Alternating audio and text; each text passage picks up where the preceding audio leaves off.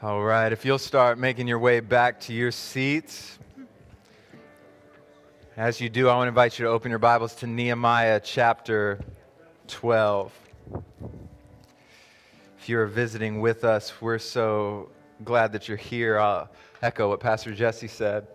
So thankful to have you with us. My name is Pastor Michael. I'm privileged to serve as lead pastor here at New Breed Church. We're so glad, that you're with us. We are coming to the end of a series through the book of Nehemiah. We've been in it for a couple months now, a series that we've entitled Faith That Moves You Forward. We've been taking a chapter at a time, and this morning we're going to look at chapter 12. I'm not going to read it in its entirety, but I want to invite you to stand out of reverence for God's Word. And I want to begin reading in Nehemiah chapter 12, verse 27. Nehemiah chapter 12, beginning in verse 27. Hear what Nehemiah writes. He says, "At the dedication of the wall of Jerusalem, they sent for the Levites wherever they lived and brought them to Jerusalem to celebrate the joyous dedication with thanksgiving and singing. Accompanied by cymbals, harps, and lyres, the singers gathered from the region around Jerusalem, from the settlements of the Netophathites, from Beth Gilgal, from the fields of Geba and Asmaveth. For they had built settlements for themselves around Jerusalem. And after the priests and the Levites had purified themselves, they purified the people, the city gates, and the wall. Then I brought the leaders of Judah up on top of the wall. And I appointed 2 large processions that gave thanks." Now jump to chapter 13, verses 1 and 2. It says, "At that time the book of Moses was read publicly to the people. The command was found written in it that no Ammonite or Moabite should ever enter the assembly of God, because they did not meet the Israelites with food and water. Instead, they hired Balaam against them to curse them. But our God turned the curse into a blessing." And this morning, I want us to consider this idea of a faith that worships. Faith that worships. Let's go before the Lord. Heavenly Father, God, I ask that you would give me grace to preach your word to your people. Lord, give me physical and spiritual strength. I pray that this would not just be something that we do every Sunday morning. It wouldn't just be another mundane act, but that we would recognize the weight and the blessing of sitting under your word. And we give you all the praise and all the glory. It's in Jesus' name. Amen. You may be seated.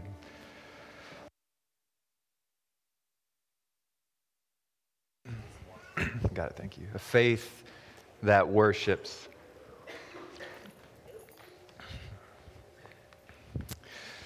So some of you might have a similar story, but I have been privileged to have grown up in the church. Some of my earliest memories involve the church or people who were connected to the church. I'd be hard-pressed to tell you of a time in my life when the church was not in some way, shape, or form an intimate part of my life. Some of the best moments in my life have taken place in the church. And if I'm honest this morning, some of the most difficult moments in my life have been connected to the church. I'm a person who's been shaped by the church. But more than that, I've actually been privileged to train for ministry in the church. Let's be honest, I'm still being trained for ministry in the church. Y'all keep me on my toes. Praise God. All right. Yeah, I went to seminary. I got the degrees. I went back to seminary, and I'm deciding to get another degree. But the lessons that have shaped my ministry the most, the lessons that have had the biggest impact on me as a pastor, are lessons that I learned in the church. One of those lessons I remember vividly to this day. So it was my first actual vocational ministry assignment. In other words, it was the first time I was getting paid to do ministry, which is a glorious thing, I have to admit. I was serving as a worship and youth minister at a church in South Carolina. Very different context, the context that we're in now. And if I'm honest with you, all I wanted to do was to play music for the glory of God.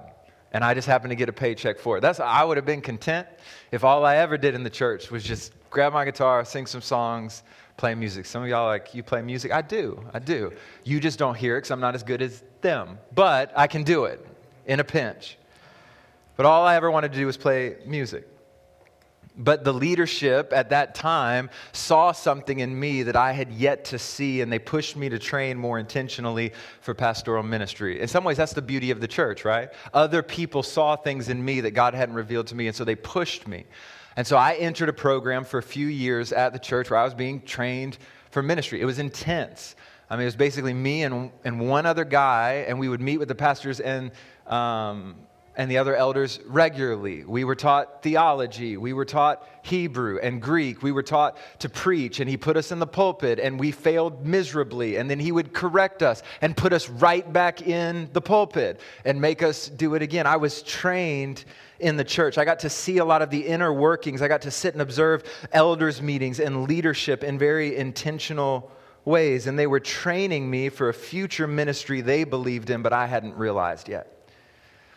Now, the reason I said earlier that it was very different than our context is it was an interesting church, to say the least. It was a very insular church. They were very focused on what was going inside and not so much on the community around them. They struggled to look outside of the walls of the church. It was a church of a few hundred people, but here's what made it interesting. It was originally started by homeschool families who wanted a place to worship with other homeschool families. I'm not knocking homeschooling. I wish I was in a boat where I could homeschool. It's just not in the cards for us right now. But it was a church of a few hundred people. So I'm a youth pastor with a youth group of about, a youth minister, I'm sorry, of a youth group of about 55 students, and 2 of them were in a public school system. Everybody else was homeschooled. A very interesting dynamic, to say the least. But the leadership understood the call of the church to be salt and light. Stick with me, I'm going somewhere with this.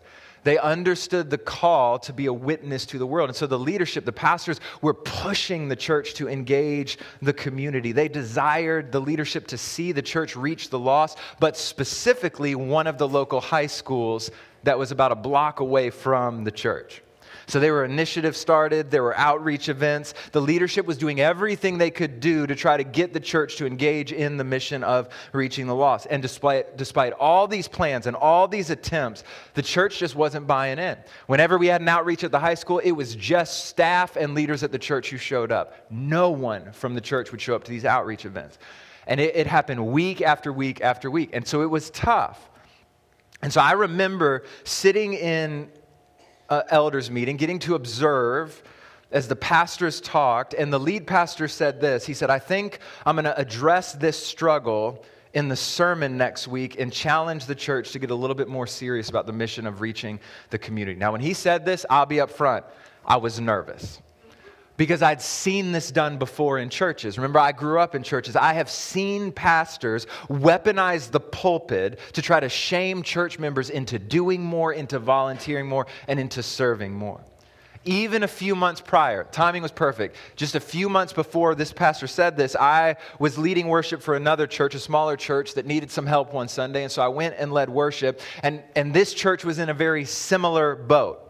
They were trying to engage the community. They were struggling to do that. And the pastor had preached a message, which if I'm being transparent, I wasn't even a member of the church, but I walked away feeling guilty that I wasn't serving this church that I wasn't a part of. And towards the end of that service, I'll never forget it, that other pastor said, and he said it really mean, he said, after this service, I'm going to be in the back. Because it was one of those old school churches. There's one way in, one way out. So you had to walk by the pastor, right? Here you got a couple ways to escape without us seeing you. Not at this church. And he said, I'm going to be in the back. And I'm going to have a clipboard. And this is what he said. And if you care about Jesus, you'll sign up on this clipboard to volunteer at the church. So I sat in the back of the church because I'm curious. I just kind of posted up on the back pew. I was like, I want to see what happens. And I watched as person after person walks, head down, sign their name, write their phone number, I'll do better, pastor, and walk out. I often wondered what happened to that church. They're not there today, but I wonder what happened after that. So needless to say, when our pastor said, I'm going to address this from the pulpit, I got a little nervous Because I'm thinking, man, this is going to be another guilt-ridden, shame-filled message that tries to manipulate people into serving. And that says more about me than it does this pastor who was serving faithfully. Because I'll never forget that sermon. He got up on Sunday morning. All week I'd been worried about this. I was already prepping in my head what I was going to say when this went bad. And he got up and he preached a message from Ephesians 4 regarding walking in a manner worthy of the calling to which you have been called. But what was amazing to me is at no point did he lay guilt on people. Did he shame people? He did one thing. He sought to make Jesus look beautiful. And he called the church to unceasing worship. So after the end of that message, I went up to him and I just had to confess. I was like, Pastor, I'm sorry. I thought you were going to do something else. I thought you were going to manipulate. I thought you were going to try to force people to do this. And he said something that has stuck with me to this day. And he said, Michael, if God's people are ever going to be faithful, it begins and ends with worship. And so my goal isn't to get people to do more stuff. My goal is to help the people worship.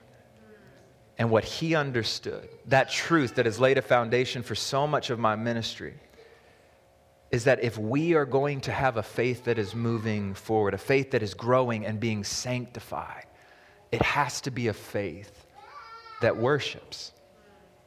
And what we see in our text this morning, what we see in Nehemiah 12, is a faith that is moving forward as it worships. Now, I got to give you a little disclaimer before we get into it. We're coming to the end of the book of Nehemiah. We have this week and one more week, and then we're done with the book of Nehemiah. One of the things that gets difficult, giving you a little pastoral insight, the other pastors knows when you preach through a book of the Bible, is Aaliyah calls it the red thread, right? In every book of the Bible, there's a red thread that runs from beginning to end. There are themes in the book. And you get those themes over and over and over. Here's why I'm telling you this. I'm not going to give you anything novel this morning. I'm not giving you anything new. I'm going to talk to you about the same thing that we've been talking about. One of the brothers in the church, I won't tell you who, I asked him if I could share his story. He said, okay. He said, what are we going to talk about? I said, we're going to talk about God's faithfulness. And he said again, and I said, I got nothing better to talk about than the faithfulness of God. Because here's what I know. We are a people. I am a person who is prone to forget the faithfulness of God. Day in and day out, I can see my circumstances, I can see my struggle, I can see my heartache, and forget that God is still faithful. And so I'm going to tell you up front, we're going to talk about the faithfulness of God. I'm going to preach it again, believing that we need it again. So this morning, there are three aspects to the worship of God's people in Nehemiah 12 that I want to draw your attention to. You could say that in their worship, there are three directions the people look as they worship that promote praise and worship in their lives. So here's the first place they look. They look at God's past faithfulness. They look at God's past faithfulness. So here's where we left off in Nehemiah. The people of God at this point have rebuilt the walls to the city. They've completed the physical restoration of the walls, but now they're in the midst of a spiritual restoration. They've been reading from the law. They've been confessing sin. They've been obeying the word of God. And in chapter 11, last week, the people of God have now begun to resettle in Jerusalem. Do you remember that? Everybody playing a part in the restoration. Because remember, the walls are built, but as we learned in Nehemiah 7:4, the city is still large and spacious. There are few people in it, and there are no houses that have been built yet. So what we saw in chapter 11 last week is that 1/10 of the people, so 10% of the people, are selected by lot to actually move back into the city and to repopulate Jerusalem. The rest of the people are in towns and settlements and villages that surround Jerusalem, but only a small amount of the population is actually in Jerusalem. And in Nehemiah 11, we see beginning in verse 4 and running through the end of the chapter, a list of those people who were in the city. And we see a list of the towns and the villages and the settlements that were occupied by the rest of the people of God. And as you transition into chapter 12, there in verse 1, it's almost as if that Nehemiah is just continuing a list of people who are in Jerusalem, but in fact, something very different is taking place. So look at verse 1 of chapter 12. We read this. These are the priests and the Levites who went up with Zerubbabel, son of Shealtiel, and with Jeshua, Seraiah, Jeremiah, and Ezra. So what Nehemiah is actually doing is he's no longer listing people who are currently in the city. He's not necessarily listing people who are currently settled around the city. What Nehemiah is doing as a precursor to their corporate worship and the dedication of the wall that's about to take place is he's looking back at the people who had come before him. And so in verses 1 through 26 of chapter 12, he records the history of the priests and the Levites who returned beginning nearly 80 years before Nehemiah ever stepped foot in Jerusalem. He recounts those who have been a part of the restoration of Israel before this moment. He recounts 22 of the 24 priestly families established by King David who returned and were willing to do the initial work of rebuilding the temple and then stay in Jerusalem. Now that might not mean much to you, but stay with me here. The significance of this event, or of Nehemiah recording this, is that every one of those people is telling a story of God's past faithfulness. Let me try to give you an example of what I mean. Look at verses 10 and 11. It says this, Jeshua fathered Joachim. Joachim fathered Eliashib. Eliashib fathered Joiada. Joiada fathered Jonathan. And Jonathan fathered Jaddua. Now those might seem like an innocuous list of names there, but those names are significant because those are the names of all of the high priests who have come. Now, in case you forgot, the high priest is the person who's kind of overall in charge of the temple. He's the one who oversees the sacrifices. He oversees the singers and the ones who are reading the law. He oversees the other priests. These are the people who offered sacrifices before God on behalf of the people. And the first three high priests that he mentions are very significant, each one of them telling us a story about God's faithfulness. Let me try to break it down for you. So the first one you have is Jeshua. Jeshua is first. Jeshua was the high priest when they first returned from exile to Jerusalem. This is about 80 years before Nehemiah shows up, when Zerubbabel led the people of God back to Jerusalem to begin the process of first rebuilding the temple.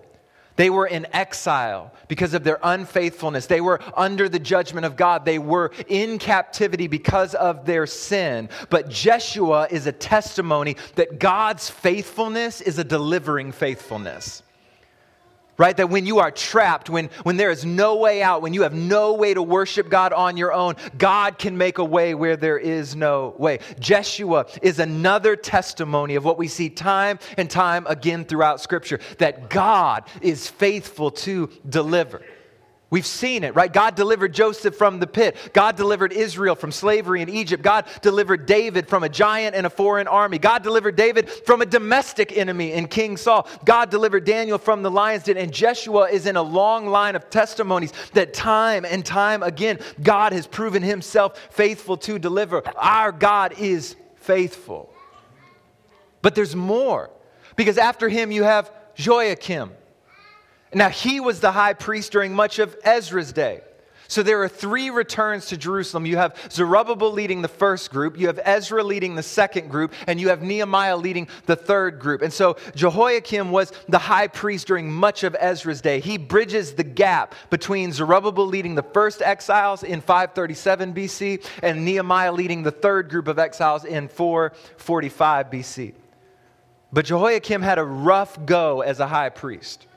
Because under his leadership, while they're in Jerusalem, experiencing the deliverance of God, the priests and the Levites under him start engaging in the same behavior that sent them into exile in the first place. They're ignoring the law of God. They are marrying people who worship differently than them. I mean, just listen to what Ezra says about the situation in Ezra 9, verses 6 through 10. He says, "My God, I am ashamed and embarrassed to lift my face toward you, my God. because our iniquities are higher than our heads, and our guilt is as high as the heavens. Our guilt has been terrible from the days of our ancestors until the present. Because of our iniquities, we have been handed over, along with our kings and priests, to the surrounding kings and to the sword, captivity, plundering, and open shame as it is today. But now, for a brief moment, grace has come from the Lord our God to preserve a remnant for us and give us a stake in His holy place. Even in our slavery, God has given us a little relief and light to our eyes. Though we are slaves, our God has not abandoned us in our slavery. He has extended grace to us in the presence of the Persian kings, given us relief so that we can rebuild the house of God and repair its ruins, to give us a wall in Judah and Jerusalem. Now, our God, what can we say in light of this? For we have again abandoned the commands. Jehoiakim's ministry as high priest and the fact that they are still in the land, despite returning to the sin that led them into exile in the first place, is a testimony of God's faithfulness. Jehoiakim is a testimony that God's faithfulness is not only a delivering faithfulness, it's a preserving faithfulness. Let me give it to you in other ways. He will keep you when you cannot keep yourself. But there's even more. Because next you have Eliashib. He's the third high priest. And Eliashib is the high priest at that moment. He's the high priest while Nehemiah is doing all that Nehemiah is doing. He is leading worship as the temple as Nehemiah speaks. And the life of Eliashib is a testimony to us as well, because Eliashib is a testimony that not only is God's faithfulness a delivering faithfulness, not only is God's faithfulness a preserving faithfulness, but God's faithfulness is a restoring faithfulness. Because under Nehemiah's governing leadership and Eliashib's spiritual leadership, not only has physical restoration been taking place, but spiritual restoration has taken place as well. We are watching God not only restore a city, but restore a people to Himself. I mean, it's amazing what we've seen in the past few chapters. The people are falling in love with God's word again. They're falling in love with God's command again. They're falling in love with the covenant again. The people are being restored by the Spirit of God at work through the word of God. And all of this because God is faithful, because God has delivered them, because God has kept them, and because God has restored them. And they look back at God's past faithfulness as the foundation of their worship. Are you with me this morning? Because I said all of that and it didn't seem to do much in anybody. Right? I mean, I'm just being honest. And I get it, because for some of us in this room, though we may not say it out loud, we are tempted to believe that we are the center of the story. The reason that God's faithfulness so often doesn't move us to worship in the here and now is because deep down we believe that we got to where we are all by ourselves. You don't have to say amen. I know it's true. You believe that your degree got you that job, or that your charm got you that family, or that your morality got you that salvation. But what I'm trying to get you to see this morning is the reason you are where you are, the reason you made it to this place this morning to sing these songs and to pray these prayers and to hear this word is because God has been faithful to you.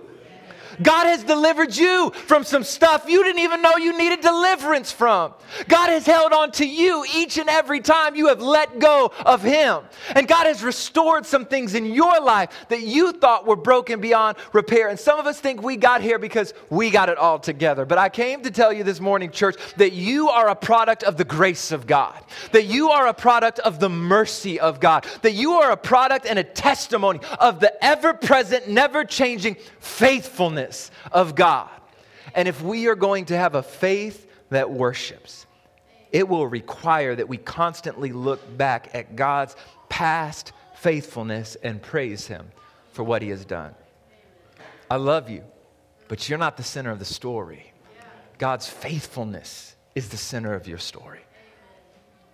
But what I want you to see this morning is that's not the only place that they look. They don't only look back at God's past faithfulness, but they also look at God's present faithfulness. So watch this. After Nehemiah reflects looking back, he then focuses his praise on the present moment. Let me show you. Look with me again, beginning in verse 27. It says, at the dedication of the wall of Jerusalem, They sent for the Levites wherever they lived and brought them to Jerusalem to celebrate the joyous dedication with thanksgiving and singing accompanied by cymbals, harps, and lyres. The singers gathered from the region around Jerusalem, from the settlements of the Netophathites, from Beth Gilgal and from the fields of Geba and Asmaveth, for they had built settlements for themselves around Jerusalem. After the priests and the Levites had purified themselves, they purified the people, the city gates, and the wall. Then I brought leaders of Judah up to the top of the wall, and I appointed 2 large processions and gave thanks. One went to the right of the wall toward the dung gate. Now jump down to verse 38. The second Thanksgiving procession went to the left, and I followed it with half the people along the top of the wall, past the tower of the ovens to the broad wall. Above the Ephraim gate and by the old gate, the fish gate, the tower of Hanel, the tower of the 100 to the sheep gate, they stopped at the gate of the guard. The 2 Thanksgiving processions stood in the house of God, and so did I and half of the officials accompanying me. Now go to verse 43. On that day, they offered great sacrifices and rejoiced because God had given them joy.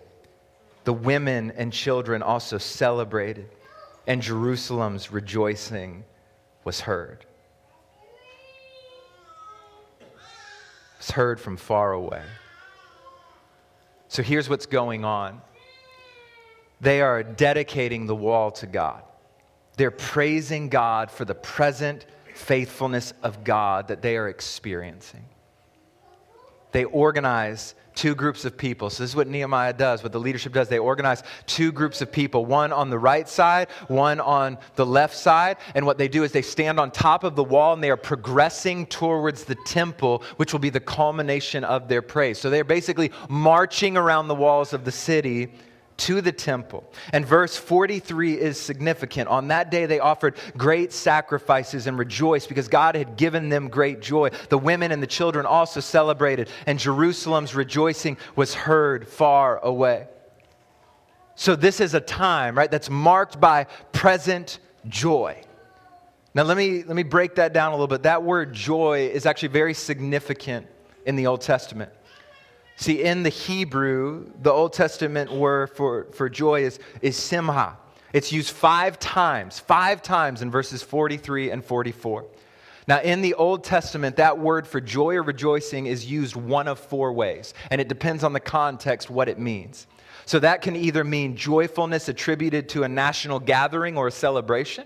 So a joy basically is the people of God come together to be obedient to Days of Atonement, to the Festival of Booths. It can be a joy that comes with national gatherings. But it can also be a joy in the character or activity of God. So it's a joy in just who God is and what He's doing. Third, it can actually be a wicked word, meaning when someone rejoices or gloats over someone in a sinful way. But the 4th way that word is used is it is a joyful anticipation in the future. Now, here's why I point that out. Dr. T.J. Betts is actually helpful, is that he says what's amazing is that in this text, 3 of the 4 uses are in play. This is what he says. He says, first, the dedication of the wall is a national gathering where the people offer great sacrifices and rejoice. Second, the source of that great joy is God. But third, the dedication of the wall is looking to God's protection moving ahead. Here's what I'm trying to get you to see. They are praising God collectively as the people of God for what God is doing at that very moment. Now stay with me here, okay? They are literally standing on the wall. They are standing on the evidence of God's present faithfulness. Because remember back to chapter 6, right? Chapter 6, verses 15 and 16, it says, the wall was completed in 52 days, and on the 25th day of the month of Elul. And when all the enemies heard this, all the surrounding nations were intimidated and they lost their confidence. Why? For they realized that this task had been accomplished by our God. They are standing on the faithfulness of God. And as a result, they are praising God for what He is doing right now. Listen to me, church. Our worship should not only be based on what God has done. Our worship is also based on what God is doing right now. But let's be honest this morning, okay? Sometimes that's hard for us to do. It is easier. Can we be honest? It is easier to look back at finished things and say, look how faithful God is. But sometimes the reason it's so difficult for us to praise God in the present is because we have to praise Him for tasks that aren't done yet. But don't miss this. They're praising God for the walls being built, even though the city is still a mess. The work isn't finished. They still need homes. They still need people. They still need commerce. This is not a thriving city. And yet still, they praise God for what He is doing at that moment, even though the job isn't finished. Why? Well, because sometimes something as simple as a wall is a testimony of something greater to come. If God can rebuild the walls today, He can rebuild that relationship tomorrow. If God can rebuild the walls today, He can restore that broken heart tomorrow. If God can rebuild the walls today, He can help me find that job tomorrow.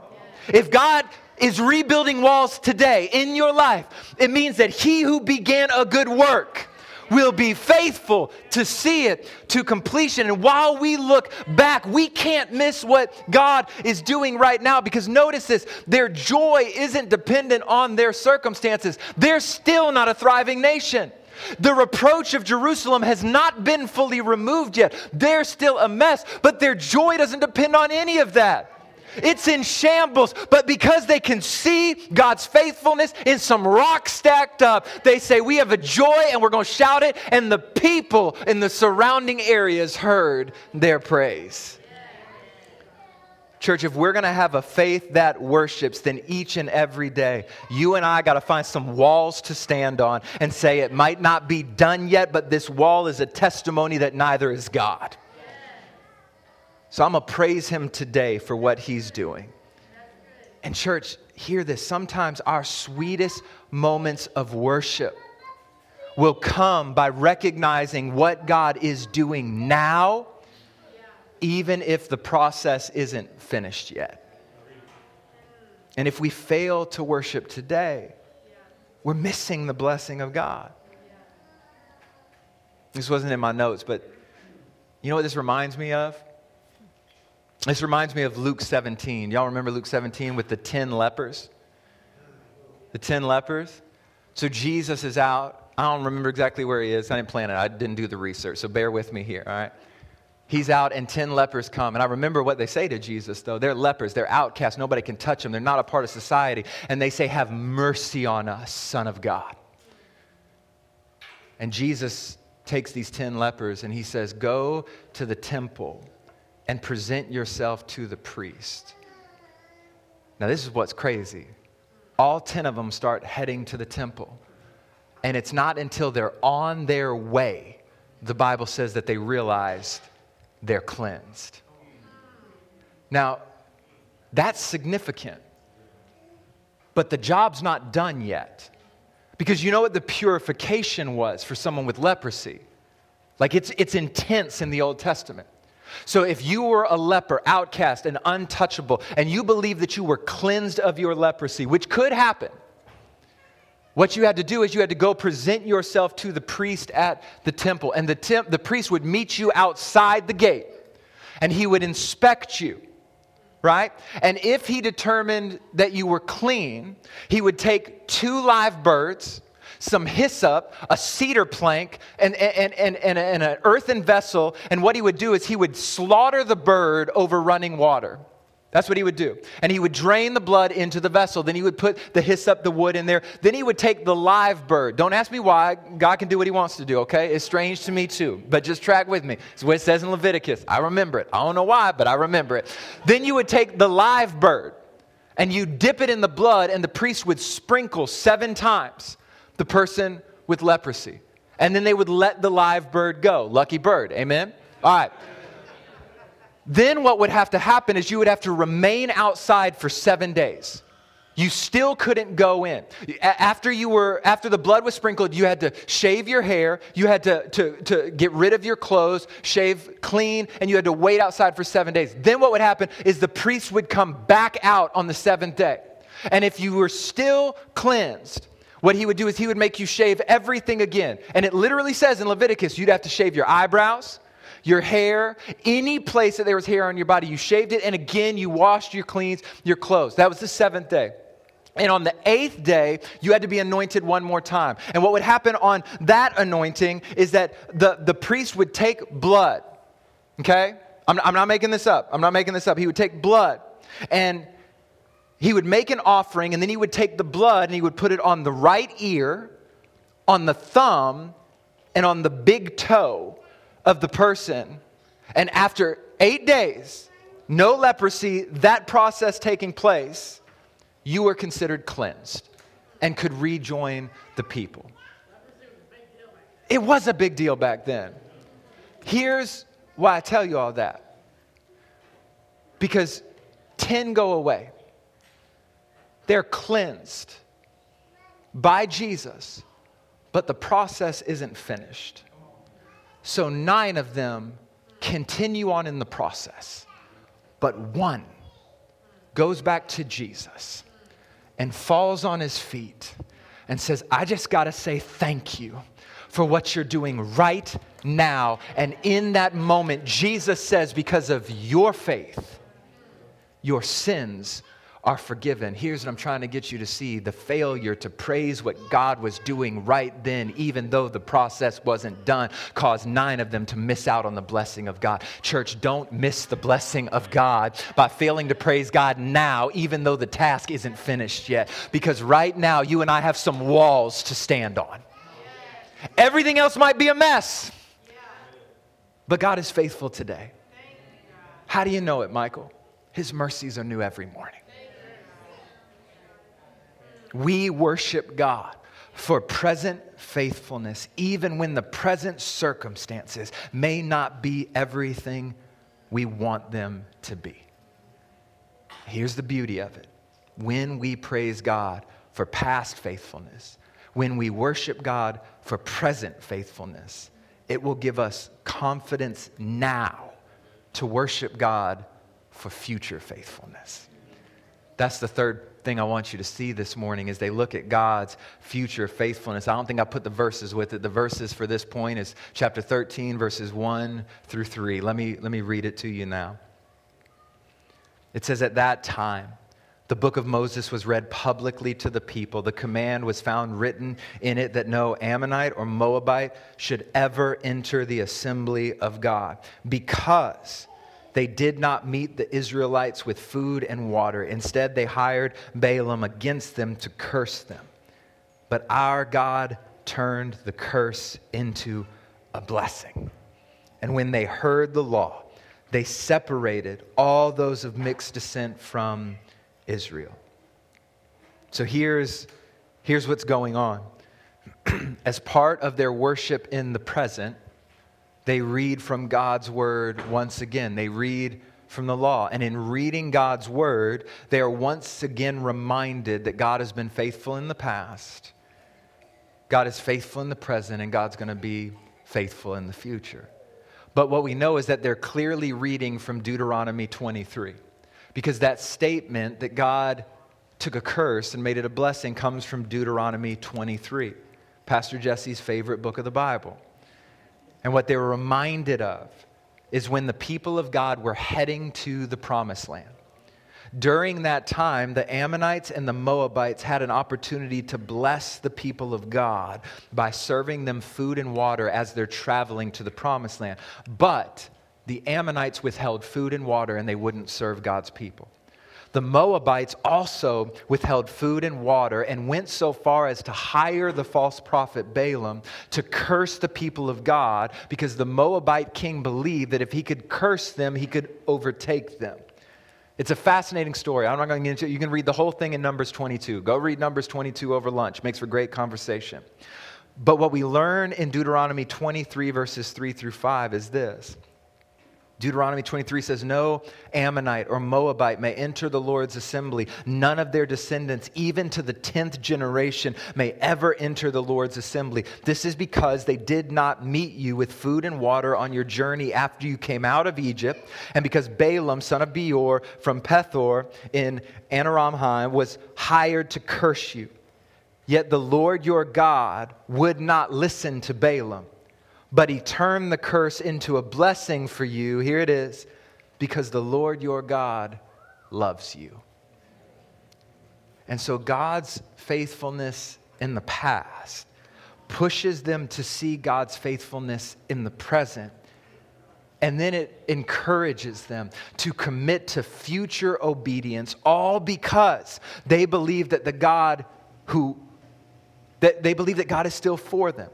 They believe that God will continue to bless them in the future if they are faithful. So they commit to the Lord with a future hope that God will still be faithful to them. Here's what I'm trying to get you to see, church. They believe that the God who was faithful and the God who is currently faithful is the God who will continue to be faithful. It makes sense, doesn't it? And so as an act of worship, they consecrate themselves. They set themselves apart for God and they seek to live for Him moving forward. It's an act of worship in covenantal faithfulness. God's past faithfulness, church, God's present faithfulness is a testimony to you this morning that God's not going to abandon you. That God will still be faithful to you. And sometimes we just need that reminder because nothing can seem like it's going right. But if we can ever look back and see God's faithfulness in the past, if we got any wall to stand on right now, it is a testimony to us that we may not see it, we may not understand it, but God is still faithful to you.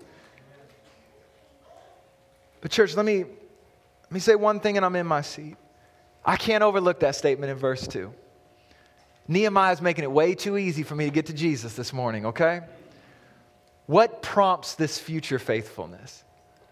What causes them to set themselves apart for future obedience? But our God turned the curse into a blessing. Now hear me, that's not just a statement about past faithfulness. That's not just a statement about present faithfulness. That is a reminder to them and a testimony of coming faithfulness. Because, church, they've seen God turn a curse into a blessing before. They remember God taking the curse of a barren womb with Sarah and turning it into a blessing to the nations through Isaac. They remember Joseph and God taking what the enemy meant for evil and God turning it for good. They saw God turn the curse of Balaam into a blessing. They know and believe that if God has done it before, then God will do it again. And this is good news because despite their worship, despite their praise, despite their rediscovery of the Word of God and their love for the law and the covenant, Jerusalem is still under a curse. It's a curse that goes all the way back to the garden. A curse that was pronounced by God Himself when Adam and Eve sinned. It brought with it pain and death and separation. And the people of God had experienced that separation in a real and a tangible way as a sign of this curse. In Genesis 3:18, God says that thorns will be produced from the ground. And the people of God believe that our God is a God who has and will continue to turn a curse into a blessing. And they were looking forward to the thing that we look back on when Jesus took the curse and offered a blessing in its place. And we know He took the curse because the very evidence of the curse, the very thorns that came as a result of the curse are placed on His head. And nearly 2,000 years ago, with the crown of thorns on His head, Jesus walked up a hill called Calvary. And you know the story, but I'm going to say it again. And on that hill, they hung Him high and they stretched Him wide. They put nails in His hands. They put nails in His feet. They put a spear in His side, and Jesus died on that cross. And hear me, just as Paul says in Galatians 3:13, Christ redeemed us from the curse of the law by becoming a curse for us. For it is written, cursed is everyone who is hung on a tree. But the story doesn't end there, because 3 days later, Jesus rose from the dead. And when he rose with all power in his hands. He rose with all authority in his hands. But I'll do you one better. He rose with a blessing in his hands. Christ took the curse of death and offers us the blessing of salvation. And truly, as Deuteronomy reminds us, he turned the curse into a blessing because the Lord your God loves you. And church, I'm just trying to tell you this morning that if God did all that, we have a reason to worship. We worship because God has been faithful. We worship because God is faithful today. And we continue to worship because God's going to be faithful tomorrow. And so let's worship. Let's go before him. Heavenly Father, God, I thank you for your word. I thank you for the truth that it contains, the truth that we believe that you are a faithful God. God, you were faithful yesterday, you are faithful today, and you will be faithful tomorrow. And so, God, no matter what's going on in our hearts, in our minds, in our lives, I pray that we would cling to your faithfulness. And as a result, we would worship. Because we proclaim this morning that you and you alone are worthy of our worship. In Jesus' name, amen.